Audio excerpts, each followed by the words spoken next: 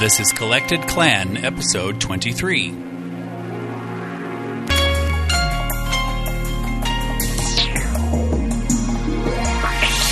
Three and a half years into a marriage where you're not able to be a great communicator, you're withholding, parts of yourself, that's not sustainable.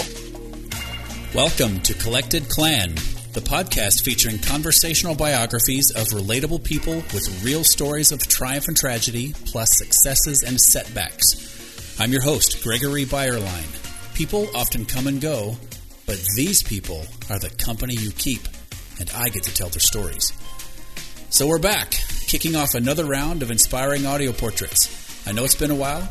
Simply had to dedicate time to ultramarathon training, which led to dedicating time to deepening relationships with my wife and kids, plus diving deeper into my full-time career as commercial photographer and team leader for a large retail corporation. I've thought about the show every day since, and I'm thrilled to bring you these great audio biographies. My guest today is Shannon Stowe. Now, there are one-name celebrities, and here we have a one-N Shannon. Look it up. Shannon is a colleague from 20 years ago who became a client and a friend. She has a powerful story you need to hear, and we cover a lot of ground, tying it all together in a braided hindsight that 20 years of life experience brings. And we continue the nonprofit spotlight. So pour some coffee or lace up your running shoes and hear about entrepreneurship, publicity, surviving viral celebrity, trauma and mental health, and numerous aha moments along the way. We even turn the tables as Shannon asks me a thoughtful question. This is real life right here, folks. Visit our show notes at collectedclan.com/Shannon Stowe.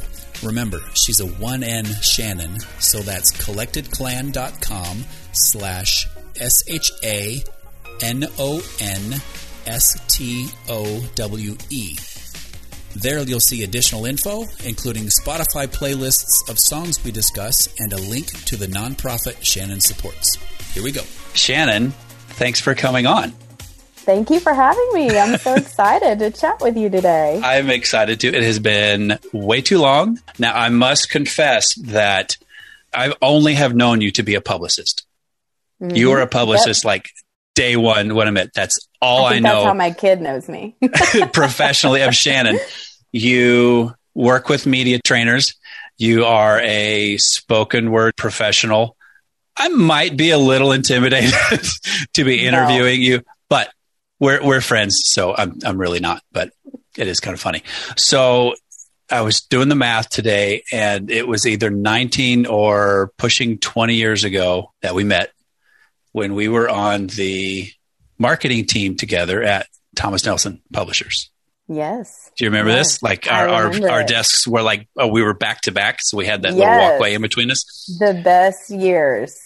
That was a good year, although I have to confess, and I've said this on another podcast that I was a guest on, but my 6 months at Thomas Nelson were some of the longest 6 months of my life.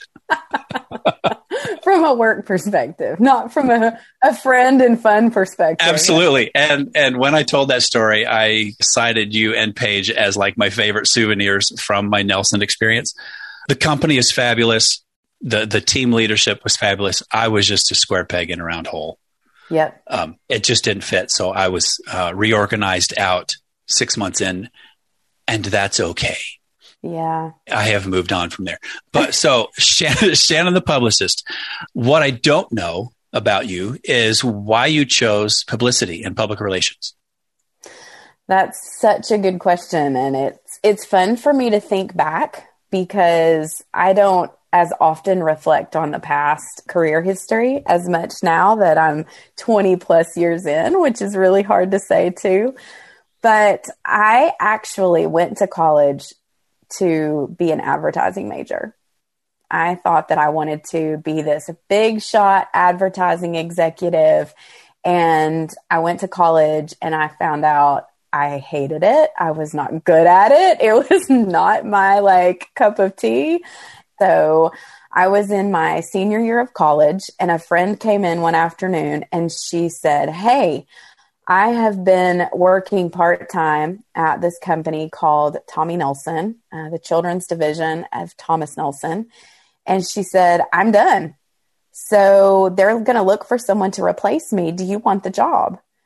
And I was like, is it that simple? Like, I can just have the job? And she's like, yeah, if I just tell them like, you're going to come and work, like they'll want to meet you, but you'll probably get the job. And I was like, sure, I need another job, starving college student.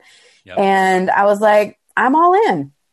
So I go and I meet with them, and sure enough, they hired me. And I basically was like stuffing mailers with books and press materials and shipping costumes all over the country because it was a children's publisher. And so we had sets of really fun costumes that we sent out for some of our book characters. And the next thing you know, I'm about to graduate college, and they were kind enough to offer me a full-time job as a publicist.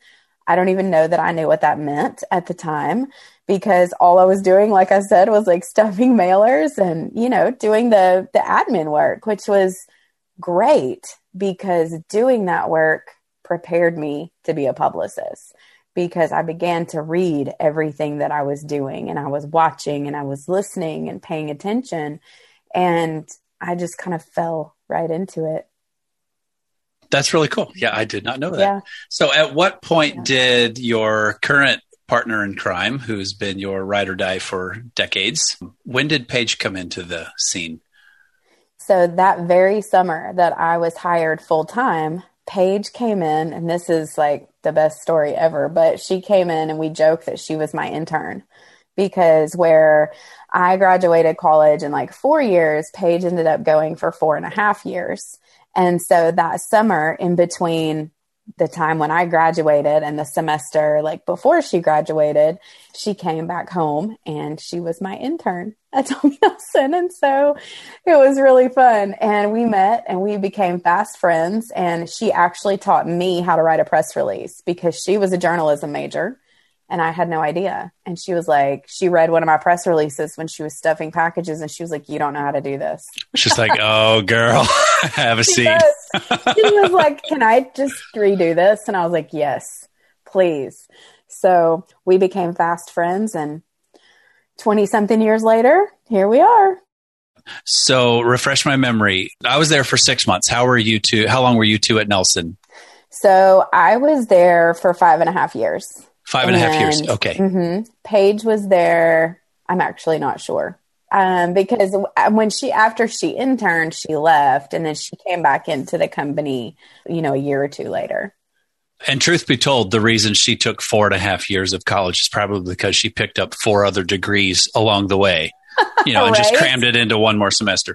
Right. Well, and she had, a ton of things that she was involved in. She was also the newspaper editor at her college, and a variety of other things that she did and was involved in. And so she was not a big nerd like me, who just did her schoolwork and worked her jobs.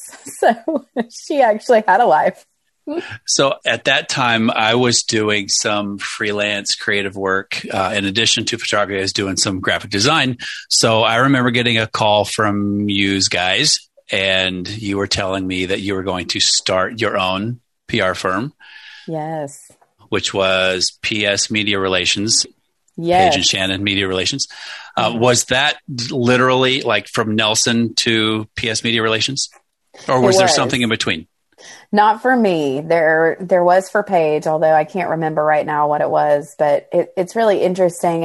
And this little nugget is important because it was a catalyst for my life. But looking back on it, I now know that it was the voice of the Lord, and it's a way that I see him work in my life. But I had really just been feeling this stirring towards something else.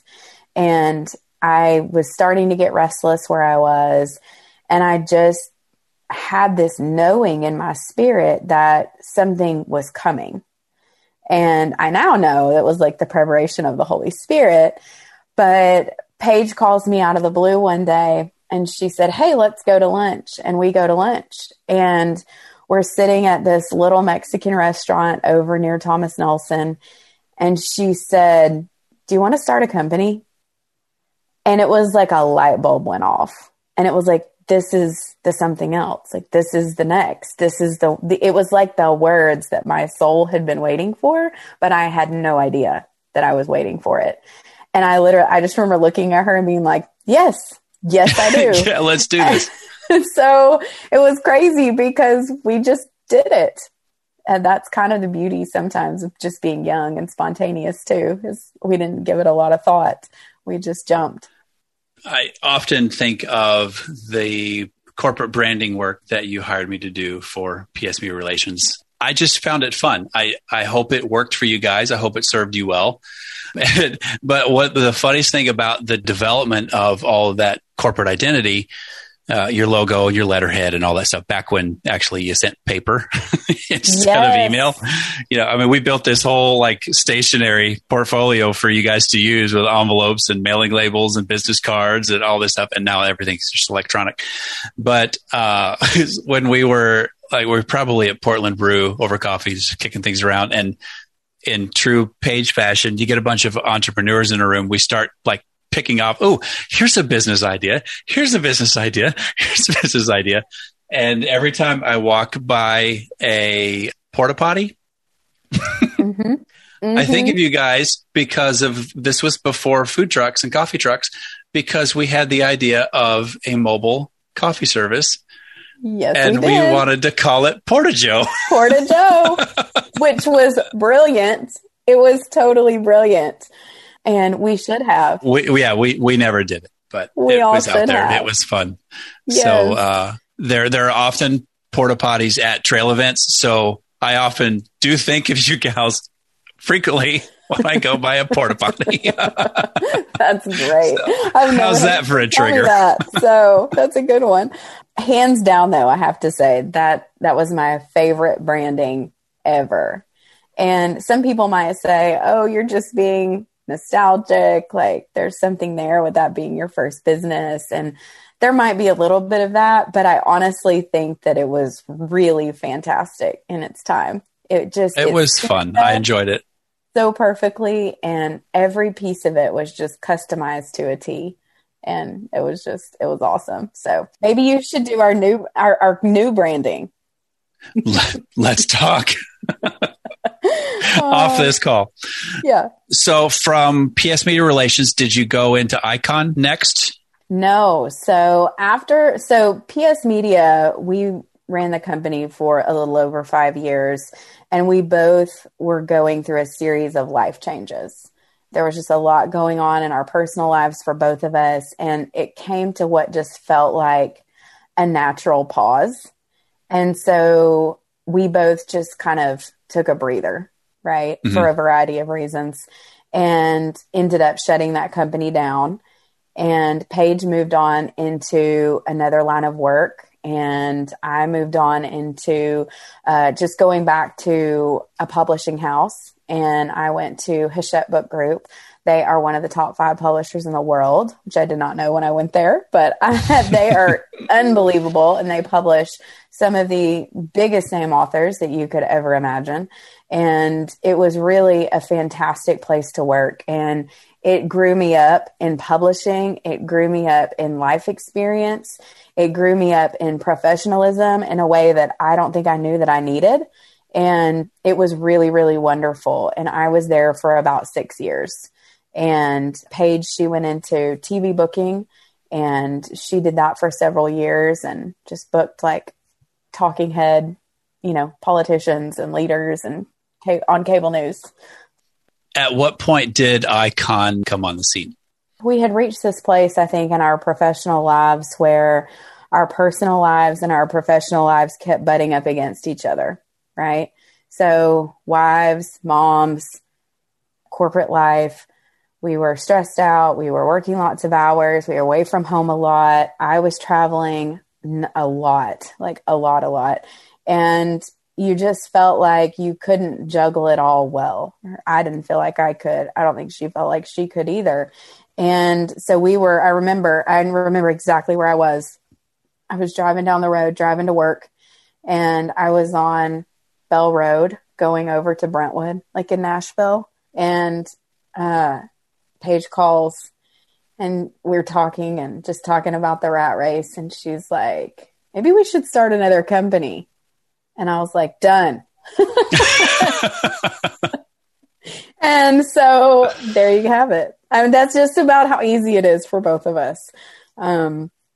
It's really odd, I think, but there's also something really special in it that we both just knew. We had both been being stirred again, had just really been feeling that something else was coming. And so I think somebody just needed to say it out loud. And once somebody did, it was like, okay, now we're off to the races. Like, now we can talk. Yep. What year was that? Do you recall? That was 2013. 2013. Yep. And that was an all-female business, correct? Yes. Was that on purpose, or is that just how it worked out? No, on purpose. On purpose. Okay. Yeah. Talk to me about building a business in an all-female environment from top to bottom. Why was that important to you specifically? I think that we have long worked in an industry that is male dominated. A lot of industries are male dominated. Like, let's just be honest. It's not just ours. And what we know is that the average consumer for a lot of the products that we promote is female. And she's probably a middle-aged wife and mom. And what you have in the majority of companies are a lot of men sitting around a table making decisions about that consumer. And we just felt really strongly that we could serve our audience well because we know it.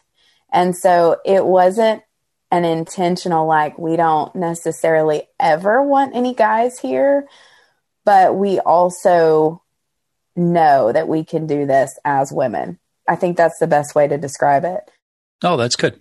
And so I think a lot of people might say women can be hard to get along with. Women together. There can be competition, there can be backbiting, there can be jealousy, there can be gossip, there can be all these things that I think people can stereotype for women in their relationships together. But I will tell you, I have always had great working relationships with women. And so I have just been very fortunate not to have experienced a lot of those things. And so I feel like we were able to build an organization of people that really cared about each other and really loved each other and kind of became a bit of a family. And truth be told, all of that interpersonal conflict can happen in a company of all guys. Oh, yeah. So the conflict and the personality butting up against each other, I mean, it's there. It just might manifest itself differently. Right. Whether it's expected or not, it's still a conflict, and it's just stuff you have to work through. Yep. How was it working in that industry as an all-female publicity firm? What did you bump up against that you didn't expect to bump up against? I think in some ways it's been really great because a lot of people get it. Like they see the all-female company and they're like, wow, this is a women-owned, women-run business. And, that's great. However, I think that our industry has still predominantly had a very male hierarchy and patriarchy. And so it's just been a bit to bump up against. Sometimes I think that there are some people who would prefer to work with men. And so that would automatically disqualify us because we're not men and we don't have a man on our team. But that's also vice versa, right? There are some women that wouldn't want to work with any men. And so that might qualify us. And so while I would say we have probably bumped up against challenges and disrespectful conversations and things like that, I think that there have also just been so many pros to it that I just try not to see them, just take them in stride. Yeah. And the team members that I've met, because I had the privilege of photographing your entire company. Yes. Two or three summers ago. Yes. Just amazingly sharp people. Yes. Smart, articulate, friendly, funny, like everything that you would want to experience in meeting a new person. Yes. It was all there. That was a super fun time. And I could tell that you guys were really riding high with some success. Yes. And I think there's an intentionality of wanting to become more like a family. Mm-hmm. And I remember when Paige and I started our first business together, there were some people who told us, you're not going to be able to work together because you're best friends. Like, aren't you scared of that? What it could do to your relationship? And I know that there are some situations where it doesn't work, but for us, it just works, and it always has worked. And so we prefer to view our team as a family. So that's the atmosphere that we try to create. It shows. I care more about them as people than I do about them as employees, if that makes sense. Yeah. And you answered the question I was about to ask, is what is a key to that success? And I think that summed it up right there. And because what's more important to me is that they're doing and moving exactly as the Lord is leading them in their life. And sometimes that's a season for them to be an icon. And that might just be a stepping block, right, to the rest of their life. So they may move on into other things and into, other careers and things like that. And that's A-okay, Yeah. Other than we're going to start out as an all-female company, what is another thing that you intentionally set out to do to be different, to make a difference, to stand out among the other publicity firms servicing that market? I think because we had been in-house at a publishing company before, so, some of us had been at several publishing companies, we uniquely understand the needs of both the publishing client, if a publisher is hiring us, and the author, if an author is hiring us, because we've sat in the role of the in-house publicist at a publishing house. So we know the inner workings of the entire publishing process. We know what it's like for those working in-house. We know what it's like for the one writing the book. We know all the ins and outs of those things. And so our number one kind of hallmark thing is service, right? So what I can do is give you the best level of service that I know how. And so if I do my best to serve you well in everything, not just in the phone conversations we have or the brainstorming we have, but also when it comes down to even all the tiny details, right, of calendaring an interview for you. If I can serve you really well all the way through the process, then I think that I've done my job. And I think that we stand head and shoulders above other firms by doing that, because quality is important. Listening and understanding the needs of the client is very important. And so I think that just the work that we've done in the past has given us a unique position to serve them really well. That's awesome. And it clearly has shown. I enjoy watching your social media feeds when you're talking about your work and what you're promoting. And I particularly remember something that hit the scene 5 years ago. Oh. I want to play something for you. I want to take you down memory lane here. Okay. Because this is a riot. Here we go. Not for Duncan, not for Cadence. I mean, I'll let them play with it. I'm not a bad mom. I'm not a jerk. But in all honesty, at the end of the day, it doesn't go in their toy box. It goes in my room. So here we go. I got to take off my glasses for it. Oh, naturally. Okay, here we go. So, yes! Now watch when my mouth actually moves. One of my favorite people in the whole world. That's not me making that noise. It's the mask. Here, listen.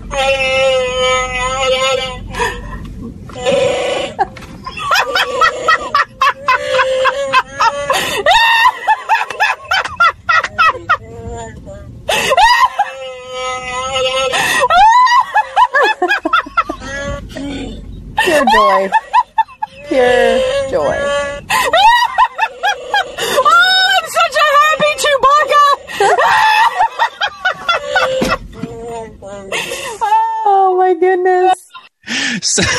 So that was clearly Candace Payne. And this literally came up in the Facebook memory 5 years ago that she took the internet by storm. Yes. And you got to work with her directly. Yes, we did. And I cannot think of a more beautiful representation of pure joy than that video, because that is literally what she caught right there that day in her car, not for anybody, but just her friends and family, right, on Facebook. And who knew that 350 plus million people would then tune in and watch that video. And it was remarkable. Like, I fell in love with her the first moment I saw her. Yeah. How could you not? Yes. So when I saw that you guys were working with her, when I saw that you gals were working with her, I'm like, yes, they have officially arrived. Despite all the high profile authors that I know you've worked with and books you've worked on and movies and all this stuff, I'm like, yes, my friends have arrived. Oh, that's so kind. Well, again, I will probably say this a lot during this conversation, but that also was just a total God connection. It's one of those things where you always wonder, you look back and you think, how do things connect and how do things come together? And in my life, I just see all of these little divine moments where the Lord has orchestrated things that we could have never done on our own. And so all the credit goes to him. But we had worked on a book of a friend of Candace's. And so when all of this happened to Candace, just like it happens to anyone, right, who posts a video that then goes viral, is the media starts calling. And you never know how they get your phone number. And I remember her thinking that, how did these people get my phone number? But everyone's calling and leaving voicemails. Hey, this is Good Morning America. This is the Today Show. This is, James Corden, whomever. We want to have you on our show. And not only do they start calling you, they start showing up at your house. Oh, man. So very quickly after that video started going viral, by the next morning, she was like a sensation. She went from just being just like a regular person like you and I to being an internationally recognized person.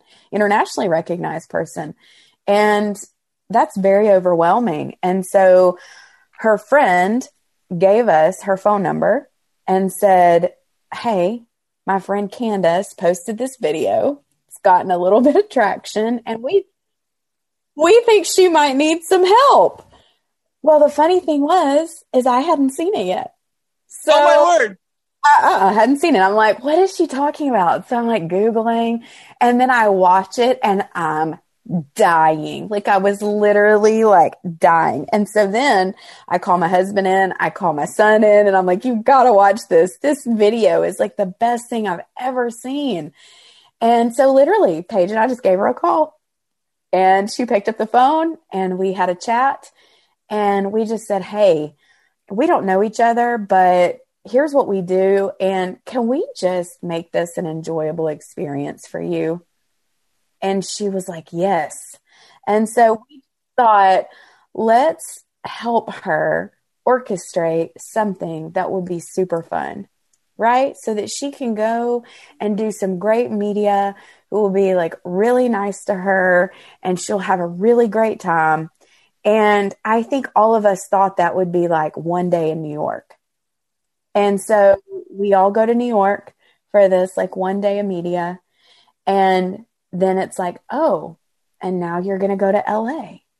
And now you're going to go to San Francisco. And you're going to go to the Lucasfilm, place. And all the things. There were just all these invitations rolling in. And so what you thought would be a one day blip on the radar sensation was a moment where Candace was able to step into her destiny, who she always has been and who she is. And that is just an amazing truth teller of not only the Word of God, but also just a woman who has pure joy in the midst of some of life's hardest circumstances.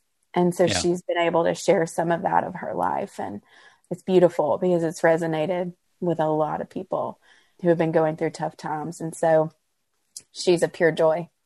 Yep. You can't watch that and not just tear up and belly laugh. Yep. One of the best moments of our life, for sure. So this was one of Shannon's best moments of life.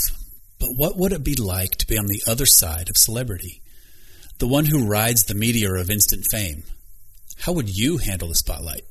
Let's continue our conversation by exploring that question. Here's Shannon's professional perspective from the front lines.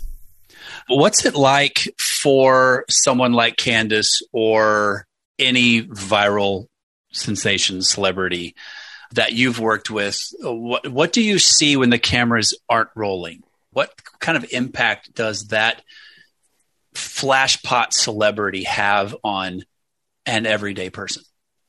Oh, goodness. I think it can really vary based on the person and how they choose to walk through it, right? We're all given opportunities to choose humility, love, and grace, and some people choose it and some people don't. And, you know, you see some people might go up in flames in pride and ego, and then others can walk through it humbly. And I think that regardless, becoming a success, quote unquote success in the world is hard for anyone who walks that road. To become a public personality has to, I think, be one of the hardest things that you could walk through, because there's so much of your life that then the public believes that they have access to. I can't imagine what it's like to live like that, you know, but they're all memorable. I enjoy all of the experiences that I'm able to have with all of them, whether it be in a green room having a conversation, or, you know, whether it's watching them do their thing on national TV or whatever. I enjoy all of those moments because it's an opportunity to connect with another human being who may see life differently than I do. And I think that's really cool. Does anyone come to mind that had that kind of instant spotlight success and didn't handle it well and just somewhat crashed and burned? You don't have to say their name, but have you seen that? Oh, yes. Which is more common, the crash and burn or the soar? I think it's more common that behind the scenes, even if they're soaring, they can also be hurting. Because, like I said, it can feel very lonely. Who can you really trust? The world is exposed to most of your life. And who can you really open up to that's around you? I'm going to put this as one of your strategic advantages for your company, in addition to being an all-female business, but to you and Paige, because I know you and I know your hearts and I know your character, that you guys are put in that place for that particular moment to be there for the people who, even though it looks like they're soaring, they may be crashing and burning on the way down. And you're there once the cameras turn off. To help walk them through to help walk them through it. Yeah, I came across a Jim Carrey quote recently that's kind of stuck in my mind. I think everybody should get rich and famous and do everything they ever dreamed of so they can see it's not the answer. Yes, it's true. And I think that some people do find their identity in their success. And that may be where the trouble begins, right? Yeah. And however, we do have a unique position in their life, and the Lord at times will allow us to speak into them and to help build them up and to help be there for them, to be a sounding board, to be a listening ear when they're not sure where they can turn or who they can trust. And I don't take that for granted because, I mean, let's be honest, I've also crashed and burned plenty of times in my life. I think we all have, if we're really honest with ourselves, and we're all just human. And so being able to connect with another human being, whether it's in their brokenness or in their success, is really a treasure. Let's take a quick break for our nonprofit spotlight selected by our guest. Convoy of Hope would be high on my list. They are a global disaster and hunger relief organization. They are based right here in the United States. They're in Springfield, Missouri. and they are often on the scene before anyone else when a natural disaster occurs. Tornadoes, hurricanes, they go into cities and they provide food and water and supplies, and they help connect in the community. They also feed in rural communities all around the United States, but then they also have feeding programs and job sustainability programs for women in other countries, third world countries. And not only am I a personal supporter, but Icon is also a supporter, and we are just a really proud supporter of their Convoy Women program, and are really proud to support the employment of a number of women in other countries so that they can help provide for their families. To learn more about Convoy of Hope and the work they do, please visit convoyofhope.org. Now let's return to our conversation with Shannon Stowe as we wade into deeper waters. What we've talked about so far is awesome, well and good, completely you. That's just an introduction. Because what I really want to talk with you about is Shannon, the person. I've heard some of your story. And one particular thing, I want to start this off with a little moment of honoring. And I'm going to do a little bit of a spoiler alert. You are close, and I'll go close-ish because you can explain how close you are. But you are actually close friends with your husband's ex-wife. Yeah. I remember seeing that and you talking about it, and the two of you, like, Facebook loving on each other when you were sharing this family moment or this other. And I literally, from the other side of the screen of social media, it does have a good aspect. I watched that, and every time you two post something, I'm like, let me see where this is going now. And I just want you to know that I think that is super cool. Oh, because that's very rare. Yeah. That you have this, I don't want to say it, I guess, is it a co-parenting thing? Like, so tell me about that. How did that all happen? Well, like anything, it wasn't immediate. I think when you have been through a divorce and you are learning how to co-parent your children with your ex-spouse, there's just a lot of emotions involved, not just from going through a divorce, but then also these are your babies. These are your children. And there are times when they're going to be away from you and they're going to be in another home. And I can't imagine what that's like for parents as they are navigating that, because I'm in the relationship as kind of the bonus person, right? Like I'm stepmom or bonus parent or whatever people want to call it. And so in the beginning, it was really tricky because navigating all of that with a new person is really, really hard. And so I think I just, in the beginning, hoped to just blend into the background. Shannon, when have you ever blended into the background?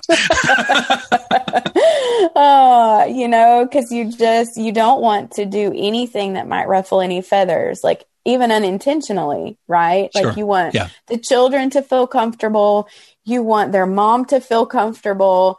That's really all that I ever wanted. You want the dad that's the linchpin holding all of this together to feel comfortable. Right. All of it. Because they're just emotions I think can run really, really high. And so I'd love to tell you that from the beginning, we got it all right, but none of us did. Right. I think we would all three tell you that we've made a lot of mistakes. We have probably not been the best versions of ourselves many, many times. But at the end of the day, what we all do is love the kids. And it was more important to us to make sure that their life was good and to make sure that they could see us having a healthy relationship than for us to get bogged down into what does anybody else think about this? Or should we actually be doing these things together? Because, I mean, we've, gone on a vacation together. Like she and I have gone to concerts together, just the two of us. We've taken the kids places, just the two of us, she and I. And that, in my mind, is the best thing that could have ever happened for the kids, because I'm not trying to be their mom. they don't need another mom. They have a great mom that loves them and accepts them and, gets to do all of the mom things. I just feel really lucky because I get to be there, right? So I get to an up close and personal front row seat to their life, and I get to love on them and just be present as much as they want me to. And so I'm just thankful to have that relationship with them. Thankful too that she has also reciprocated that friendship, because that's just made it easier. Yeah. And I think the kids will benefit very greatly from that.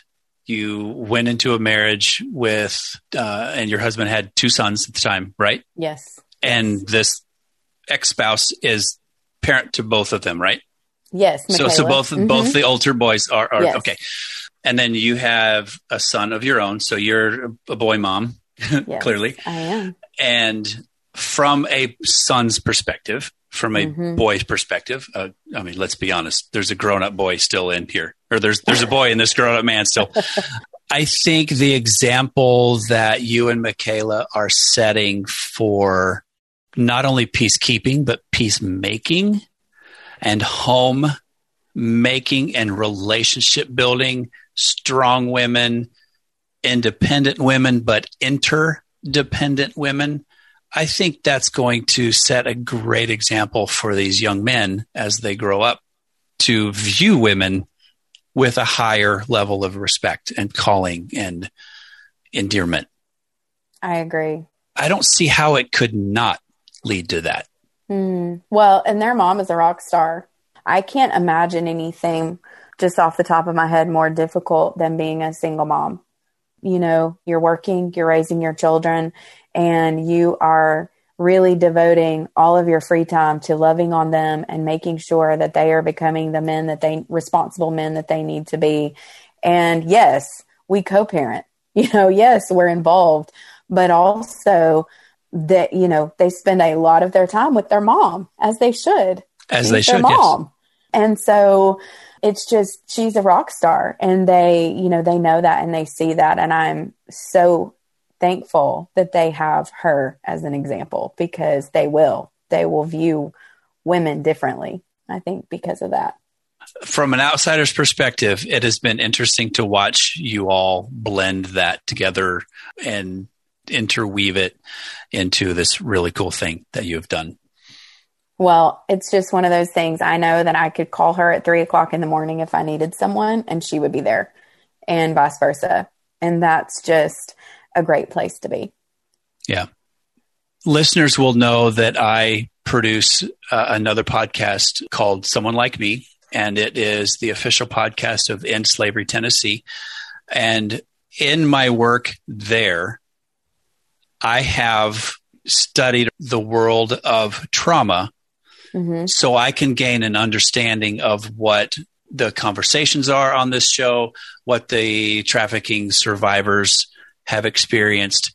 And that has led to just a deeper understanding. And I'm going to say appreciation, because I appreciate the growth that I'm getting from it. Just the world of trauma and the levels at which we all have a certain degree of trauma. Yes. And I caught snippets of a little bit of your story in relation to trauma. I don't know the full story, but I would love to know as much as you would be willing to share, because I think hearing someone's navigation of their own trauma, like what they went through, like the valleys they dove through, the mountaintops that they came out on the other side, and then dove right down into another valley, just all of that cycle.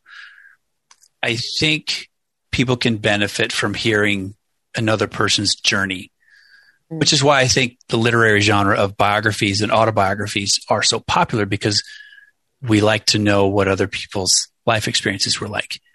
And it's a large reason why this show is what it is, because they're conversational biographies. Right. Would you kind of walk us through what that trauma was, how you've worked through it, how you're still working through it? Someone listening to this is going to benefit from your story. Could you share some of that?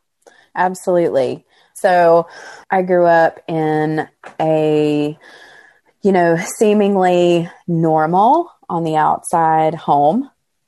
I have two great parents.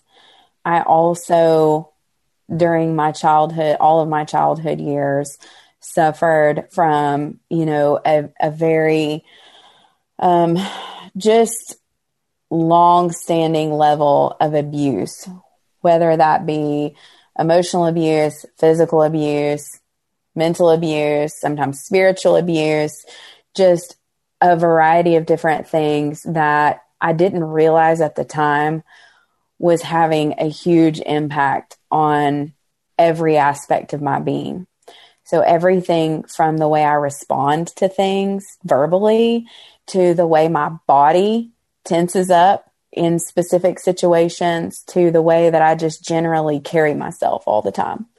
I never realized when I was younger, and I would say even into my early 20s, how all of that was affecting me and to some extent bleeding out into every area of my life and all the decisions that I was making and a variety of things. And so fast forward to getting married in my mid-20s and really being excited about that, and then realizing that I'm not my best self and I'm not being my full self in this relationship.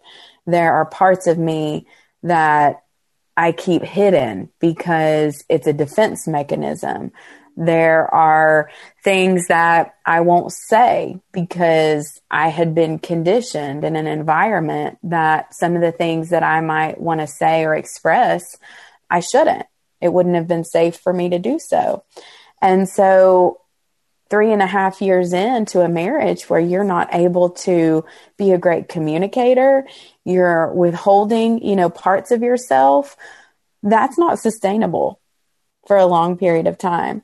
And so there was a breakdown in that marriage, and we ultimately divorced. And it was the moment that I was going through that divorce that my world, for the very first time, felt like it started to crumble around me. I remember sitting in the house that we lived in. He had moved out and I was all alone. And I think the reality of being all alone had me, somehow it opened my eyes to me. I don't know if it was kind of the first time I had really just been still and all alone, because of course I moved out of my house and I went to college and I always had a roommate. And then I left college and I always had a roommate. And then I got married and I always had a roommate. And all of a sudden there's no one there. And I started to have what I know now to be panic attacks and anxiety. I didn't know then what it was. I thought I was dying. Like I thought something was physically wrong with me, that I had to have a brain tumor or some kind of ailment was striking my body, because I truly, even through everything that I had been through, I had never experienced a day of anxiety in my life and never experienced panic.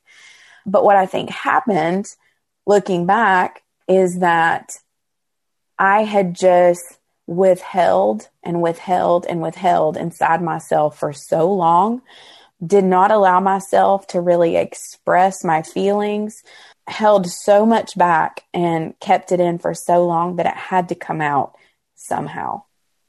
And that's how it started coming out. The panic attacks, the anxiety attacks or tremors or whatever you're describing?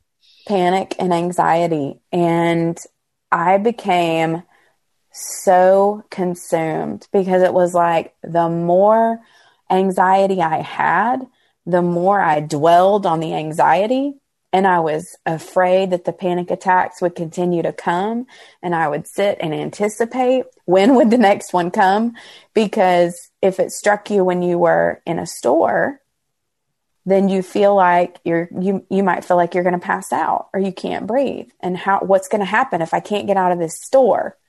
And there's just so many things that go along with it, right? I remember just the more I focused on it, the worse it became. And so I really got to the point where I wasn't sleeping. I couldn't drive. I really, really hit rock bottom. And so I ended up moving in with a family member and was so thankful for that because I was at the lowest of the low and I did not know how to dig myself out of the pit. I don't know that I could have dug myself out of the pit at that time.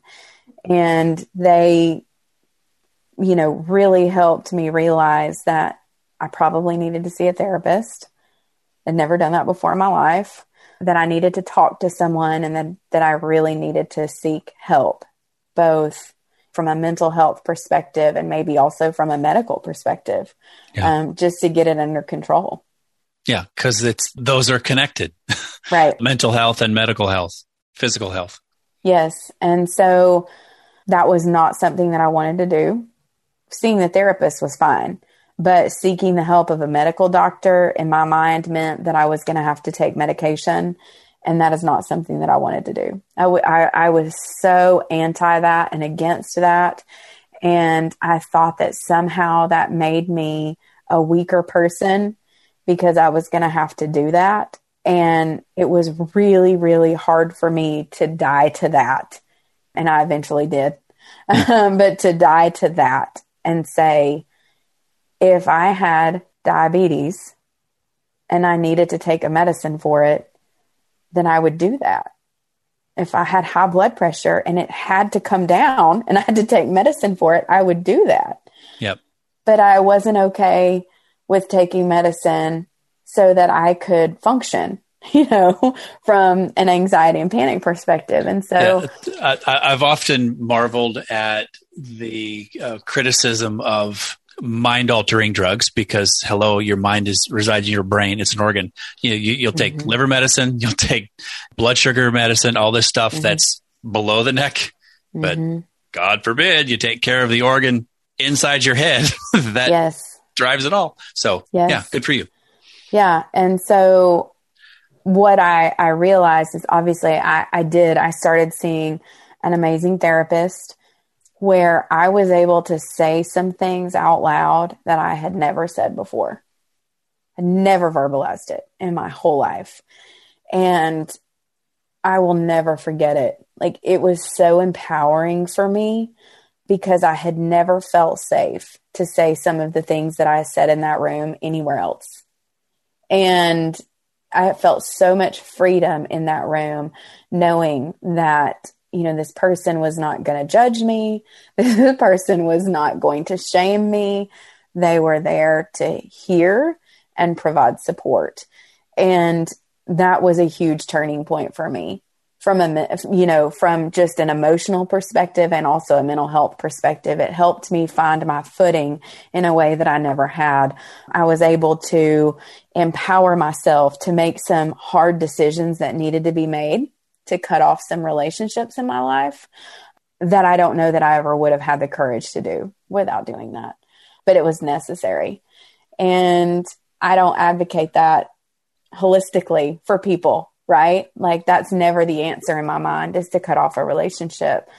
But there are some cases where it's necessary for your mental and emotional health. Well, to carry the lower extremities metaphor, I mean, if you're bleeding out, sometimes you need to cut off the blood supply. Right. Right. You've got to apply a tourniquet. Right. So if there's a relational tourniquet that needs to be applied, even if it's just temporary, right, apply it. Yes. And it doesn't even necessarily have to be about something that the other person is actively doing in that moment. But if you are continuing to shame and harm yourself by being in an active relationship with them, then it's still okay, to cut it off. Because I think that if we can't get ourselves healthy and if we're unable to get healthy, then it's not productive anyway. So the best thing we can do is get healthy. And then if we can reconcile, that would be the ultimate goal. so, and then simultaneously with that therapy experience, I did also go and see my medical doctor, and he was just really kind about it. Honestly, he could see the struggle that I was having with not wanting to take medication and really not wanting to do that. And he just really encouraged me in the process. And so I did eventually say yes. And it was a great decision for me because I was able to come back to myself. And for me, it's not been something that has been lifelong. Like, like now I'm not on medication, but there have been 2 seasons in my life where I have needed it. And it helped me get to where I needed to be. And so I think sometimes we can each of us have our own individual situations. Some people might need it all the time. Great. If that's what you need all the time, you shouldn't feel any shame over that. And if it's just a bridge to health where you don't need it all the time, that's great too, Yeah. So, would you say that there was a turning point in the therapist's office at the moment you were able to verbalize the words that you were never able to get out? Like, was that a turning point, or was that like the turning point that really started you on your health and recovery journey? It was probably the point, because I think that some of these things that I had been holding in, they were silently killing me, right? In their own way, because I was continually shaming myself for having this thought, for having this belief, for having these things inside of me. And so for me to be able to say it out loud and just get it off my chest and not be the only person who was feeling this information, hearing this information, knowing this information, just being able to put it out there, it was like, I remember sobbing for a very long time, but then it was also like I could breathe after saying it. Like, I don't think we realize sometimes the weight of some of the things that we hold in and we never say. And I especially think this is true, with just the enemy of our souls, is that he wants us to believe that if we were to say some of those things out loud, that people would condemn us and shame us and do all of these things. And so what I actually have found is that the times that I have been courageous enough to say some of these things and to share parts of the story is that it actually builds community. And in building community and in connecting with other people, it destigmatizes what you're going through, and it also reduces the shame. As a photographer, I'm thinking in pictures. So what I'm envisioning right now as you describing this, that you're able to verbalize, it's appearing to me as if what you said, those words and the verbalizing is a cork, or was a cork stuck down inside a champagne bottle that had been shaken up. And there's this pressure building up behind the cork. And then when the cork pops, there's this celebratory champagne explosion. Yes. Is that close? Am I piecing that together? Yes. And think about it like you've shaken it up and there's all this pressure.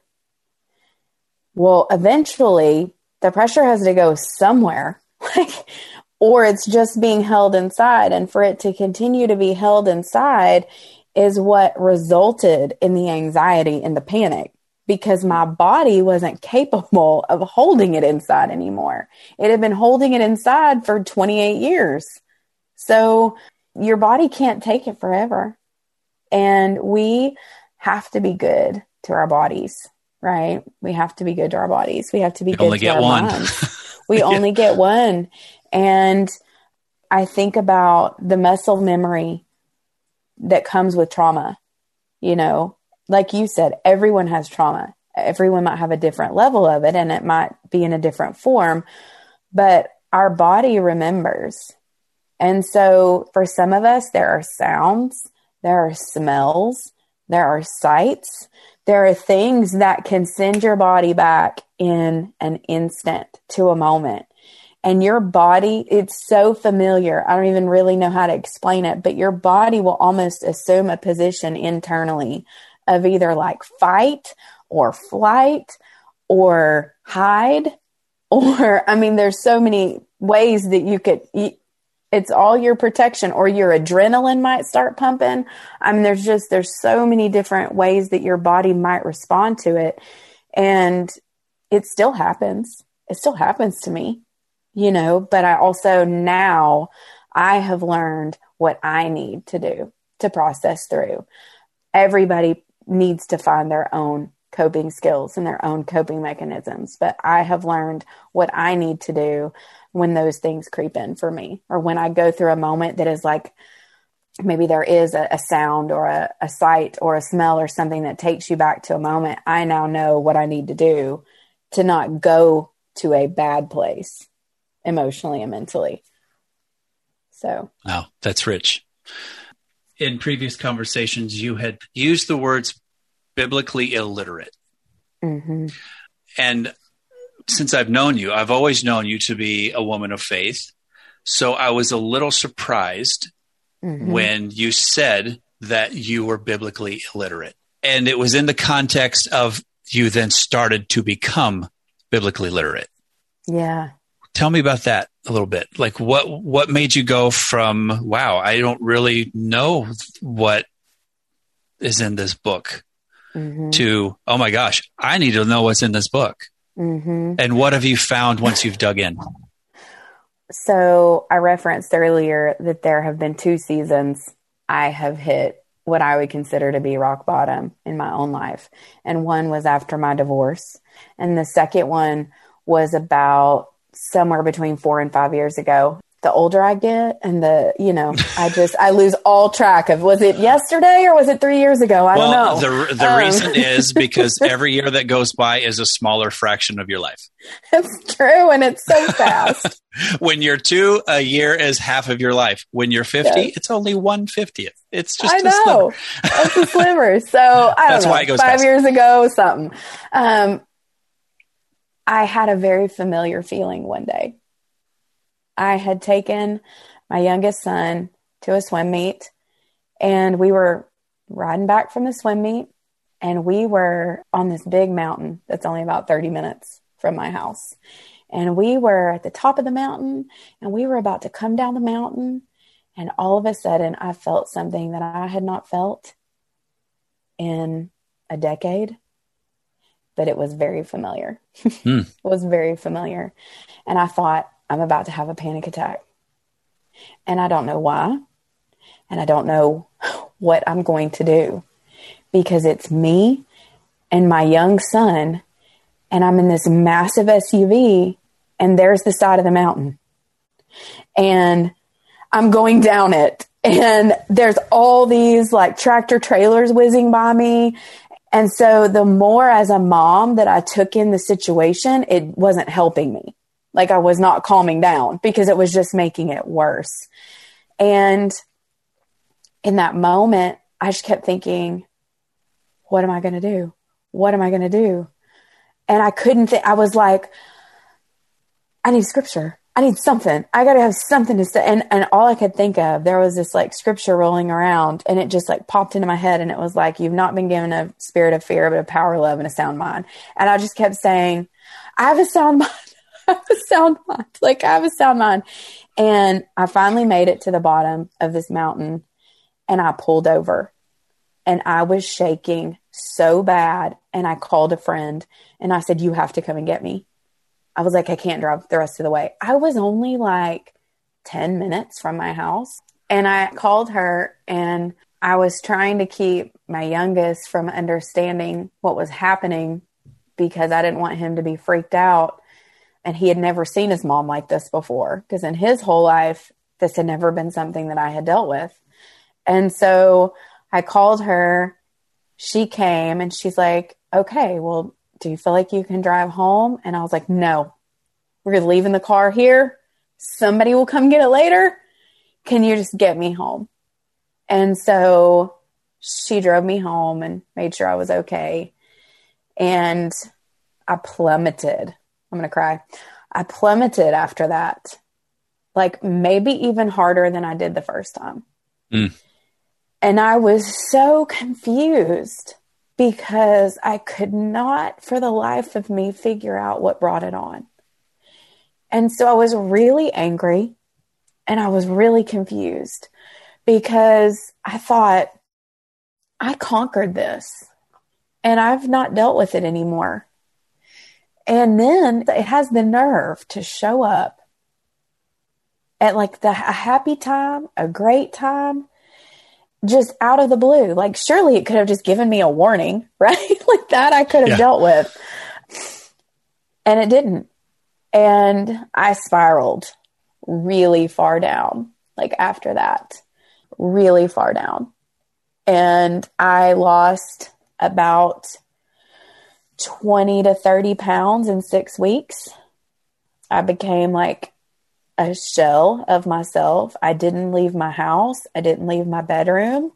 Most of the time I was terrified that I was going to die.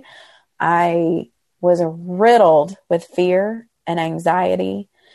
And I was just trying to sort it all out in my head. And I had a moment one night where in the middle of the night, I was having a hard time sleeping. And I remember the voices in my head, literally, I call them that, like the voices in my head, just, you know, we lay there and we think things and we ponder the day and all the things. And that's what I was doing. And it just kept getting louder and louder and louder. And it was truly the voice of the enemy. And he just kept whispering all these lies to me. And I remember that his voice was getting so loud and I just started shaking my head back and forth because I thought maybe I can shake my head hard enough for this voice to shake out. And I remember at one point, the voice said, "Why don't you just end it?" And I had never been there before in my life. I had never understood how someone got to that point. I like realistically, I'm just being really honest. I had never understood before that moment how someone had gotten so low that they would have that thought. But then I did. Because I was like, yeah. Because if I did that, then maybe this would stop. Right? And so I remember sitting up in my bed and I was just like, no, no, that's not reality and that's not happening. And it led me really like to the feet of Jesus because I thought, what else is there? I'm either going to believe this, all this junk, I'm going to sit in it and keep stewing in it. Or maybe I can open the Bible and I can see what the Lord has to say. Because I really feel like there's only two options here. Yeah. I can either keep sinking low or I can try to find something that might help me. And the only thing I could think of that would lift me up would be the Word of God. And so that led me to a journey of just sitting with the Lord. And I consumed my Bible, the whole thing. Then I was like, whoa. I had never read the whole Bible before. I mean, I had sat in church plenty of times, heard a ton of sermons, memorized a few scriptures here and there, but I had never sat down and read the Word like that before. And never. There's something about going cover to cover that you see that overarching meta narrative that if you start in Genesis and you pull a thread, then the last page of the book is going to crinkle because it's all woven in. It's true. And yeah, it's miraculous. And I realized that it was a love story. Like it's the most beautiful love story of all time. And so I thought, okay, here's how the Lord feels about me. Here's who he says that I am. So why am I living like this? Come on. So, but what you referenced is what I realized is that I was like literally spiritually deficient and biblically illiterate. And so I thought I've got to surround myself with the word, because if I surround myself with the word, then I know how to speak back when that voice comes in that tries to tell me a lie about myself, that I'm not worthy, that I'm ugly, that I'm not wanted, that I'm a terrible mom, that I'm a terrible wife, just all the things he does, all the tricks and all the things. And so what I did was I got myself a dry erase marker and I got into my shower. I have an old school shower, like just the fiberglass old school shower. Mm-hmm. And I took my dry erase marker and I filled the walls of my shower with scripture. Like to the point that, and I didn't tell my husband. So when he came home that day, he opened the shower to get in. He literally gasped. He was like, Shannon, what is this? And I was like, it's just what I have to do right now. Yeah. Because I found that when I was idle, like when my mind was idle, I didn't know enough. I wasn't strong enough in some of those moments to speak back to it. And so my mind was often idle in the shower because you're just there. Like, it's like you in the water and there's a lot of time to think, while you're standing there. A lot of great ideas come when you're in the shower. Indeed. And so, but you can also memorize scripture when you're in the shower. And that's what I did. That's true. And so I read it and I read it and I read it. And it was like a balm to my soul. And so I feel like that's what saved my life. The Lord saved my life, truly. And I just am not the same person. Not the same person. And in that season, also went to a therapist, also took medication, did all the things that I needed to do to bring my whole person back to health.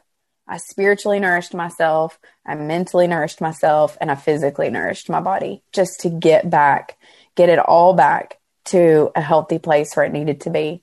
And I'm thankful that all of those things are available to us, because for me, I needed all of them. What any of us would want or desire is the miraculous healing. And I prayed for it. Like I wholeheartedly wanted like a miracle healing because I know he can do it. But for me, I think I also needed to go through the process. So. Yes, it can definitely be done, but that doesn't mean it needs to be done at that moment, because there's something that we might miss out on. Yeah. The rescue has been paid and done, but if we're rescued out of every little situation, then there's no opportunity for growth. Right. Which actually is parenting. Yeah. Yeah. It is. Yes. And it was good because I needed heart change. I needed mind change. I needed life change. I needed to understand how the Lord sees us, as I truly didn't know. I know what I've heard in church. I know what I've seen, but I had not spent the time in the Word to know. And then once I knew, it's like you're no longer blind. Yeah. And I know that there's so many things that one can glean from being in the Word, but can you think of one thing in particular that you are now biblically literate of that you didn't know? What was an epiphany of sorts? What was a revelation or a realization through that process? I think that I thought that God might be a mad God. Like he might be this guy that's just up there and he's like real grumpy at us all the time because we don't ever get it right. And that he's like potentially gonna strike us with lightning at like any moment, and that he's more harsh. That was the view I think that I had of him in my mind. So I had a fear-based faith. And now I have a love-based faith.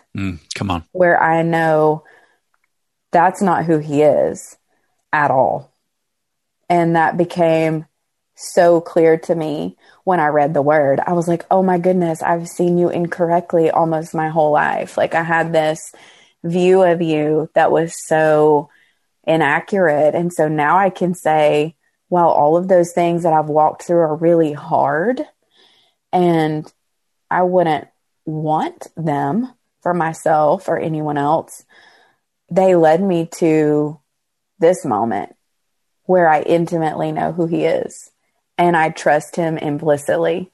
And it is just a beautiful place to be. And so I'm so thankful for that. And I think too, it gave me an up close and personal view of also how he views women. And that was also really beautiful because, you know, we as humans can sometimes twist things to fit a narrative that we either want it to be or that maybe is just passed on from generation to generation or in a specific denomination or whatnot. And when you read the word of God, it's really clear how he feels about people, not just women, but it's also really clear how he feels about women. So, yeah, that was one of the highlights that I picked up too, to be honest with you. And another one is it's equally profound, but maybe not as poetic, is there was a realization for me that Jesus isn't white. Right. Yep. Exactly. Mind blown. I'm like, I knew it, but I didn't know it. Yes, you did. Because when you probably went to church as a child, you saw white Jesus. I saw the brown-haired Jesus with the blue eyes. Yes. And I saw the Jesus of Nazareth movie with the brown-haired Jesus with the blue eyes. Yes. And I had either not been taught or I had not realized that he was just a dude. I mean, the Bible even says that there was nothing about him that was particularly attractive or endearing. He was just a guy. Hello, he was born and raised in the Middle East. Yeah, he wasn't white. Hello, he wasn't white. And for that matter, we're not either. We're just a really light shade of brown. Right. There you go. This is a whole conversation that I had with our youngest, like, because I thought, you know what? I just want to make sure that he's really clear on this because somewhere along the way, it got whitewashed and that's not okay. I mean, it's not. Yeah.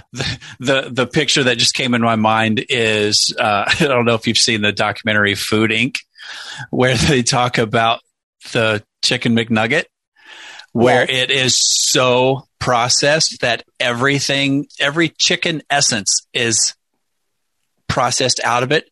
And it's literally white goo or pink goo. It's just, and then they have to enrich, I'm doing air quotes, enrich it with chicken flavor and chicken, all this chicken brownness. I'm like, if you would just stop the processing, stop making it what you want it to be so you can have the little boot shape in every box. Just let it be chicken. And it's not whitewashed. So I know that's a silly segue, but that's the way my mind works. But I think the metaphor is apt. I hope you're enjoying this audio biography so far. Even after knowing Shannon for 20 years, I've learned several things about her and from her that I'll be pondering for quite some time.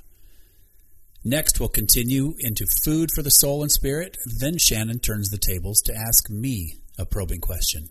Come along. Do you have a current song?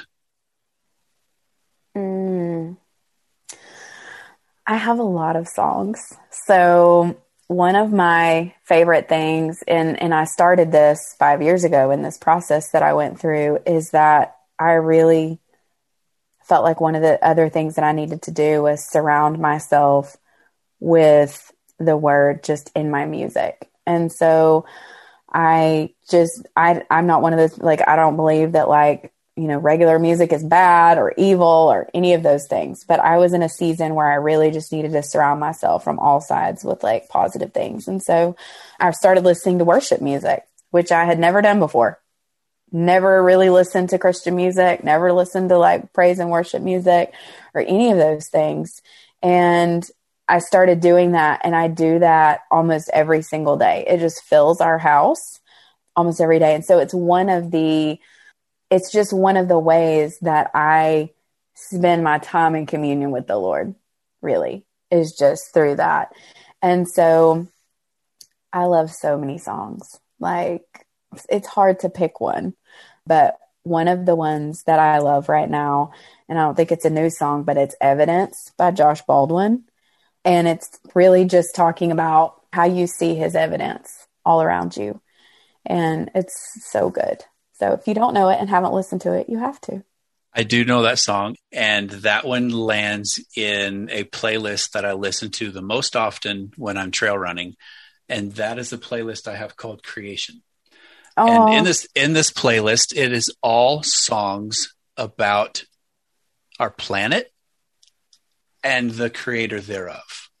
That's so cool. So the line in that song, the winter storms made way for spring. Hello, this is creation. Yes. In every season from where I'm standing, I see the evidence of your goodness. Yes. My current song is Graves into Gardens. I love that song. And I love the bridge because it's pictures. You turn graves into gardens, basically a dark to light story. You turn bones into armies. You turn seas into highways. It's every time it comes on, I'm just like, okay, kids, I need to have a moment. Yes. Oh my goodness. Yes. We need to do like song hour. Like, I have so many songs I want to talk about now. I'm like, go listen to Prepare the Way, go listen to Rest on Us, go listen to so many songs. Yes. So good. Well, we have bantered on for, I don't even see the timer anymore. It's been a while, and it's been awesome. It's been a while and it's been awesome. One of the things I want to do in this particular season is stop talking. In order for me to do that, I want to turn the tables. So what question would you have for me? I do have a question for you. What has been, I would say, maybe like you can reflect on the last like 5-10 years, but what would you say, where would you say you've seen the Lord show up in your life in the biggest way?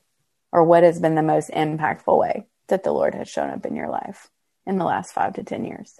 5 to 10 years. I'm going to extend it to 11 and a half because that's how old my oldest child is. Oh. I may not make it through this. You're going to catch me. Okay. That's okay. I'm pulling it together because I have to tell the story. And listeners, you're not going to see this, but I'm showing Shannon a tattoo on my arm. This is a mashup word. It is spelled Forgiveng.